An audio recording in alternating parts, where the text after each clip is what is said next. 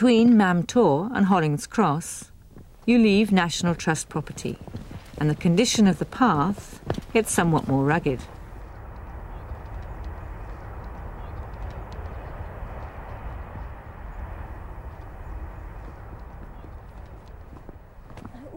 So here we are, is this Hollings Cross? Yeah, that's right.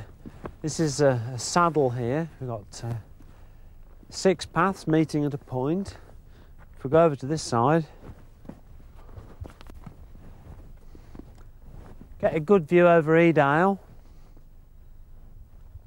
and if we go over here,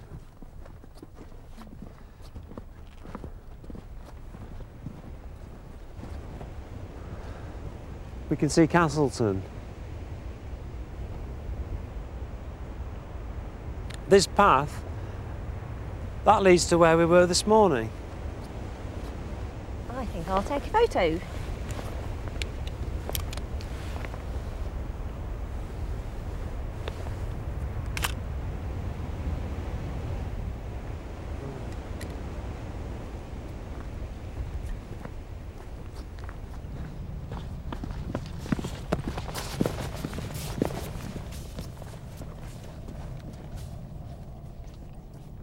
Hollings Cross isn't just a viewpoint. You might recall it was described as a saddle point by Mike Underhill.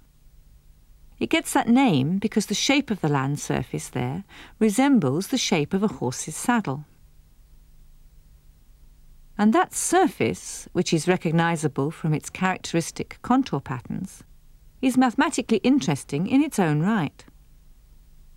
Patterns of contour lines can allow you to identify some surface features easily. For instance, a simple feature is represented by these contour loops, fitting inside one another. They either indicate a hill, rising to a maximum point, or a dell, dropping to a minimum point. To decide between them, you need to know the height details. In this case, the contours rise in height as they go inwards, and so you must be looking down on a hill.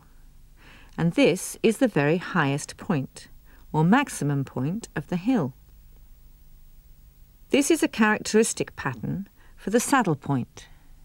Mathematically speaking, the saddle point in the centre is both a maximum point on the surface in one direction and also a minimum point on the surface in the other direction. When you know the contour heights, you can see which parts of the saddle rise up and which slope down. The line in this direction first crosses contours which increase in height to the saddle point and then decrease in height again on the other side. So its profile has a maximum height at the saddle point. On the other hand, the line in this direction crosses these contours, which first descend in height to the saddle point and then rise in height again. So in this case, a profile taken along the line would drop to a minimum height at the saddle point.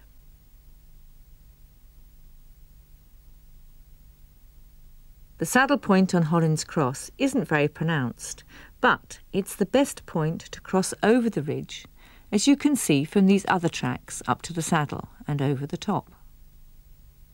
Each of these paths travels diagonally up the flanks of the ridge to provide as gentle a climb as possible. Looking from a lower position at this northern side of the ridge, you can see the dip, the minimum point in the ridge path.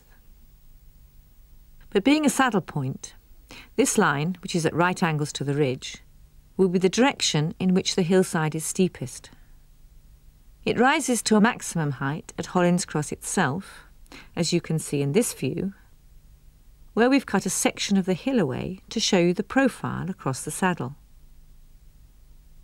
So that's the mathematics of Hollings Cross, an example of a saddle point, which has a maximum point in one direction as well as a minimum point in another direction. And as you can see, it's also an ideal point for viewing the surrounding area. But leaving behind the comparatively level path from Mam Tor to Hollings Cross, our walkers have next to negotiate back Tor. The problem isn't so much how to locate the Tor, but rather how to climb it. If you examine the contour lines on your map, you'll see that the gradient of the path up back Tor is going to be steep because the contours are close together. It works out to be about 5 metres up for every 10 metres forward, which looks like this in reality.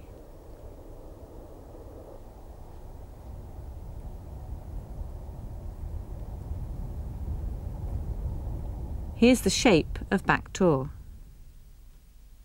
On some maps, you'll find that very steep hillsides are represented by a cliff face symbol like this.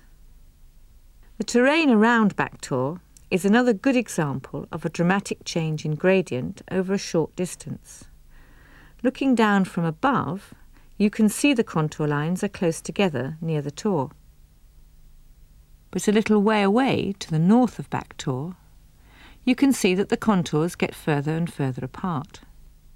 The wider spacing represents this gentler gradient towards the bottom of the Edale Valley, as compared to back Tor, rising steeply alongside.